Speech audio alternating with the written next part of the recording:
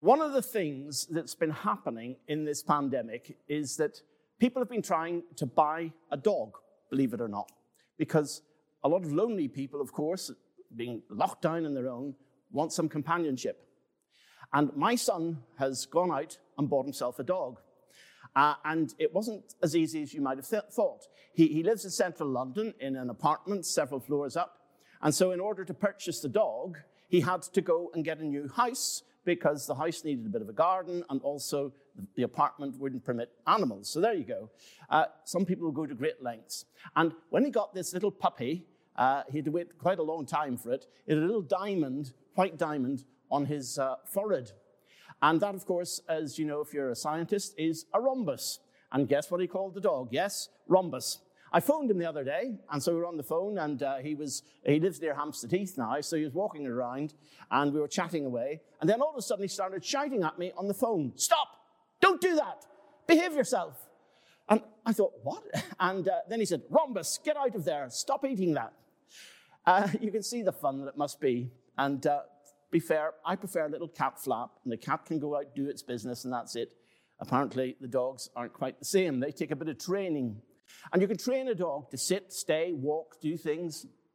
But you can enjoy companionship. It can only go so far.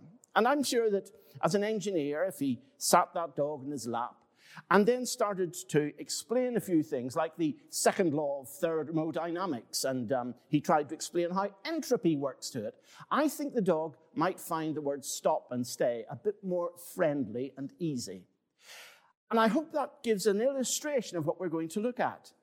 Because we're going to examine this morning what the Bible says about the very nature and character of the God of this creation.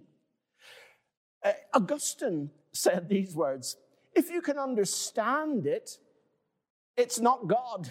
And I hope you get the thing that human brains and human language can go so far, but then they stop. Do you know that the Eskimos have something like several hundred words for the simple word snow? In other words, the language reflects the environment and the things you can see, touch, and feel, but it cannot deal with some of the mightiest concepts. Now look, God is big. I don't think that's adequate. God is very big. I think that God is immense. He's awesome.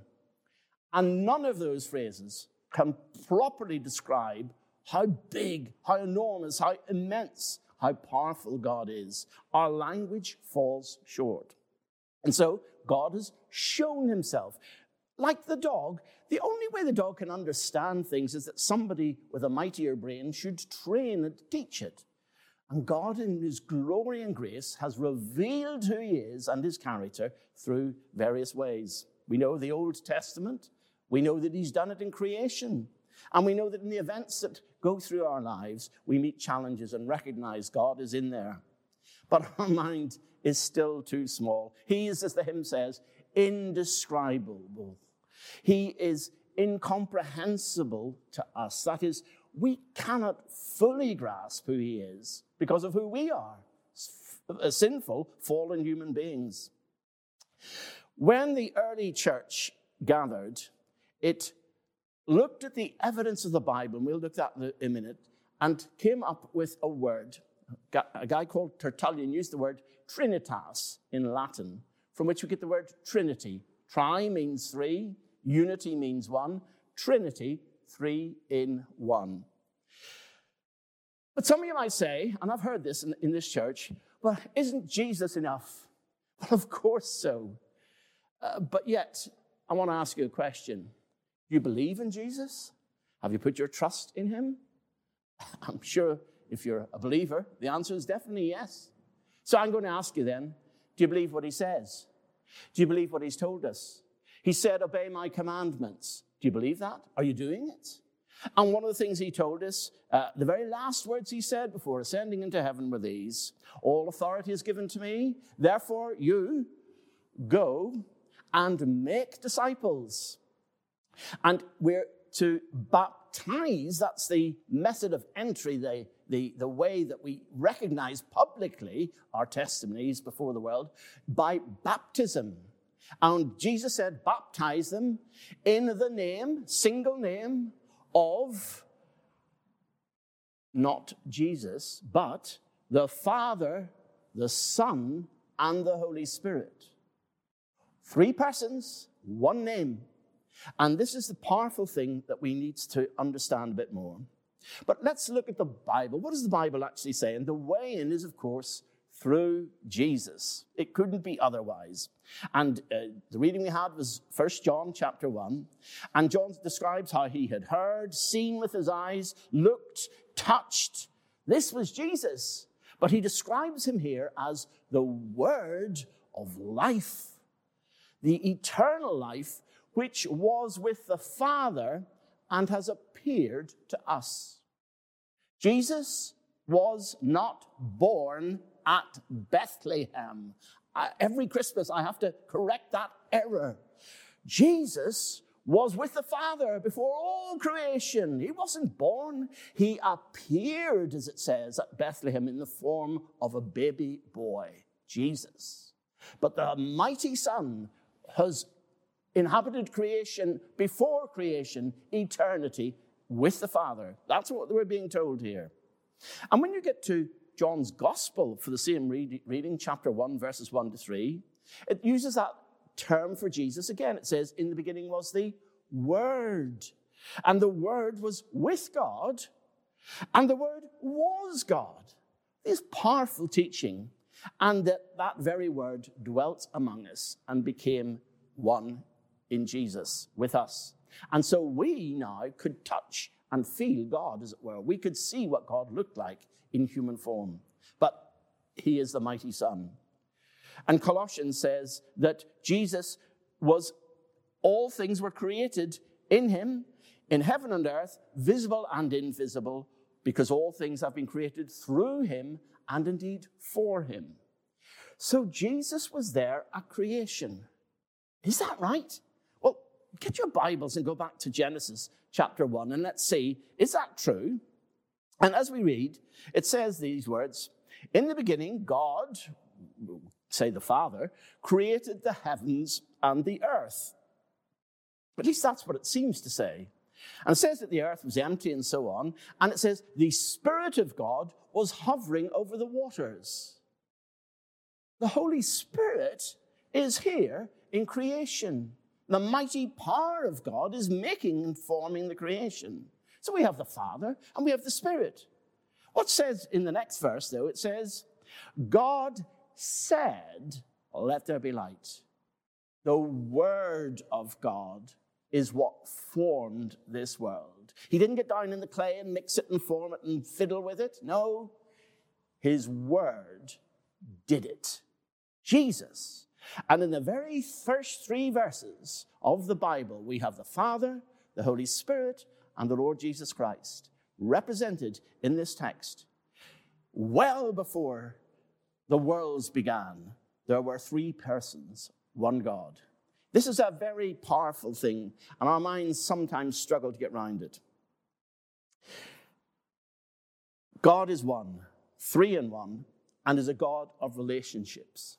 And let me say this, God had infinite communion, the Father with the Son, the Holy Spirit. God had infinite companionship, fellowship we'll call it. God had no need of getting a rhombus for a bit of company.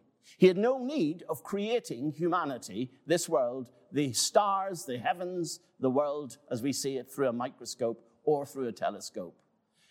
He wasn't short of company. And yet, he graciously created us. And do you know the marvelous thing? It says he did it, us in his image. We have a mind. We have a body. We have an eternal soul. 3 parts to the human nature. I wonder what that reflects. You see, God in his infiniteness has included us and brought us in and wishes through his word, through Jesus, through the Spirit, through his teachings, to show us something of his character. And when we get into the understanding of the Holy Spirit, in the Bible, the word ruha, or breath, is constantly used in both Hebrew and also the word pneuma in Greek, which means the same thing, of the Spirit's actions. But actually, the words Holy Spirit are only used 3 times in the Old Testament. Once in the Psalm 51, and twice in Isaiah. And each time where the humanity had sinned and they had grieved the Holy Spirit. So you might say, well, did the Holy Spirit not exist? Not at all. Of course, that's not true. But the presence and power of the Holy Spirit was not known. In fact, if you look at John chapter 7 and verse 39, it says that Jesus was talking about rivers of water coming out, and it says, by this he meant the Spirit, whom those who believed in him were to receive later. They hadn't received the Holy Spirit when Jesus taught that. Up to that time, it says, the Spirit had not been given, since Jesus had not yet been glorified. So although the Spirit was in the world all the time, he had not inhabited permanently the lives of human beings until Jesus left and sent us him as the Comforter. And that tells us a little bit about the Bible. It's like it's an unfolding, growing, increasing light as you go through from Genesis to Revelation. In Genesis, you see little flickers, lamps. But as you get to Revelation, you see the mighty sunshine blast through all the way, particularly in the form and person of Jesus. The Trinity is in action all the time. And Jesus is quite clear that the Holy Spirit and he are all one with the Father. John chapter 14, verse 16. I will ask the Father, he will give you another advocate, the Spirit of truth. And you will realize that I am in the Father, you are in me, and I am in you. The Trinity, then, is united in us through God's Spirit. And the whole point of this, that the Bible is teaching consistently throughout, is that we deal with a God who is a Trinity in action in every measure, in creation, but also, as we're going to see in a second or two, in our salvation, in our redemption, in our glorification, each step of the Christian life, and I'll bring it down to practical things towards the end of this sermon, are through the Trinity, the powerful actions of God the Father, the Son, and his precious Holy Spirit in this world and in us. It's a powerful concept. But the focus, you see, is on Jesus. When Jesus refers to the Holy Spirit in chapter 16 and verse 14, he says that the Holy Spirit will glorify me because it is from me that he will receive what he will make known to you. The purpose of the Holy Spirit coming and living within believers is that we might understand Jesus better and that we will glorify him, not the Spirit himself. It is an amazing truth that God works in action in Trinity in each way, in his glorifying of Jesus, and through that, glorifying the Father. So what does this all mean? I'm going to look at what I'll call the theology of it. We use the term Trinity, or 3 in 1. Some people say, how does that work? Because surely 1 plus 1 plus 1 makes 3. And the mathematicians amongst you will know, no, you're silly. You've got your calculations the wrong way around. It's 1 times 1 times 1 equals 1. And it's more than 1 within the 1 to make the 1. And the Bible constantly uses what we call Trinitarian formulae. That is, there are many, many verses peppered across the New Testament that bring together the actions in one for the Trinity. Let's take a look. We're going to finish this service, or at least the sermon anyhow, and we're going to share the grace of our Lord Jesus Christ. Yep, got that, that's the Son.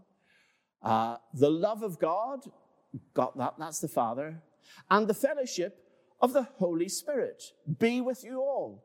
We bless and give grace. Grace comes from the full Trinity. And we must get our minds around this. In unity and fellowship, the Bible then teaches in Ephesians 4, verse 4, there is one body and one Spirit, one hope, one Lord, that's Jesus, one God and Father. One. That is what unites us. And the amazing thing that you discover, we're called and chosen, 1 Peter chapter 1, verse 2, chosen by God the Father through the sanctifying work of the Spirit to be obedient to Jesus Christ.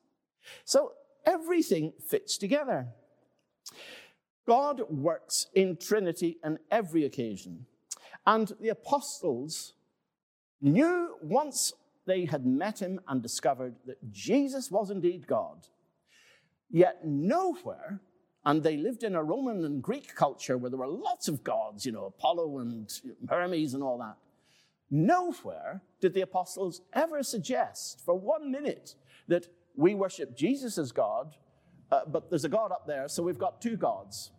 The culture they lived in would have quite happily accepted that, but no, they were quite firm. Jesus is God, the Father is God. And then after the resurrection, the Spirit became known in deeper fullness. And so the early church was trying to calculate this, and they tried to come up with a word for it. Now, some people object to the whole idea of the word Trinity. They say quite bluntly, and they're correct, that word does not occur in the Bible. Yep, you're absolutely right, it doesn't. But then, if I might just dare to suggest, I think you'll find that the word theology doesn't occur in the Bible, but yet we still study God and try and learn more about him. The word sacrament never occurs in the Bible, but yet we share communion here quite often. And I'll tell you another word that doesn't occur in the Bible, the word Christianity. So I can be confident and say, Christianity isn't in the Bible. So why have we got churches? Well, the word church does occur. But you can see what I'm getting at.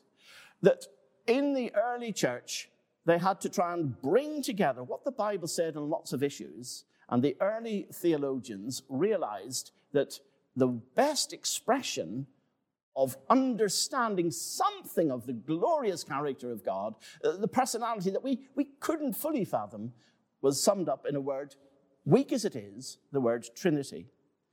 And the early church formed a creed. There's a creed called the Nicene Creed that says this: we believe in one God, the Father Almighty, maker of heaven and earth, of all that is seen and unseen, the Nicene Creed. Then it says, we believe in one Lord. Well, they've said one God, one Lord, Jesus Christ, only Son of God, eternally begotten of the Father, God from God, light from light, very God from very God. Some of those words we sing in our Christmas carols. He is clearly powerful in there. But then it says we believe in the Holy Spirit, giver of life, the Lord. That's the same title we use for Jesus and the Father, who proceeds from the Father and the Son, and with the Father and the Son is glorified and worshipped. Some of you may have learnt that creed when you were younger. The church was simply trying to recognize what God was telling us about himself and using weak language as best it could. You've probably noticed a little shamrock here. Many people have tried to find analogies, images to represent God. Now, no image will ever work properly. But when Patrick came to Ireland as a missionary to share the good news of Jesus, he tried to explain to them how there was a Father, a Son, and a Holy Spirit. The three leaves, yet one shamrock. Other people have looked at different images, like water. You get steam, you get gas, therefore you get liquid, and you get solid ice. And they all fail in some ways, but they're a helpful way to try and grasp how other three-in-ones occur. I would throw one in as well. If you've read a book called The Shack, you will see an attempt to do it as well. I have to say, I've read that book. I read it about 10 years ago, and I've been a Christian quite a while, and there was a lot of it that I felt misses the mark because it actually ends up talking about three separate persons, which is actually not what the church teaches, but it does its best. And there are many ways of trying to express it. We will never get our head fully around it, ever, even after we leave this life, because we will forever be searching and learning more about God. And because of who he is, we will never complete that task. But why does it matter? And how can I bring this down practically? I think prayer is the most powerful thing that we are engaged in. And in approaching God, we discover that the examples of the New Testament, the Apostle Paul and others share with us what prayer is about and how to pray. Paul says in Ephesians 1, verse 17, I keep asking that the God of our Lord Jesus Christ, the glorious Father, may give you the spirit of wisdom and revelation so that you may know him better. Did you catch it there? The Lord Jesus Christ, glorious Father, Spirit. That prayer is a full Trinitarian action. Through Jesus, it says in Ephesians 2:18, we have access to the Father by the Spirit. We're starting to understand a little bit about the dynamics of prayer. In Romans, Paul says this, chapter 8, you'll read it. By the Spirit, we cry, Abba, Father. The Spirit himself testifies with our spirit that we are God's children. And in the same way, it says, we are heirs of God and co-heirs with Christ. Prayer is an engagement in Trinitarian worship. The Spirit helps us in our weakness, and he intercedes for us through groans without words. He searches our hearts because the Spirit intercedes for God's people in accordance with the will of God. What am I saying here? I'm trying to explain that when Jesus taught us how to pray, he said, this is the way you do it. Our Father. We are brought into a relationship. God is our Father. We pray to the Father. But how can we approach the Father? Because our hands are soiled. If I was to offer you a beautiful chocolate in my nice hand, you might take it off. Mind you, these days with COVID, you might not. You might take it off me and enjoy it. But if I dip my hand in a sewer and then put the same chocolate, you wouldn't have it. It would be filthy. You would want that hand completely cleansed. God does that in his Son, Jesus. The blood of Jesus Christ, God's Son, cleanses us from all sin. So we can only approach God through Jesus Christ, our Lord. But it says here in Romans 8 that the Spirit is what drives us to prayer. The Spirit indeed uses words that we can't understand in our heads or our minds. The Spirit actually brings our thoughts to God and presents us without words. Before we know it, it says the Father, your Heavenly Father, knows what you need before you come. Prayer is an action that engages worship to the Father, through the Son, in the power of the Holy Spirit.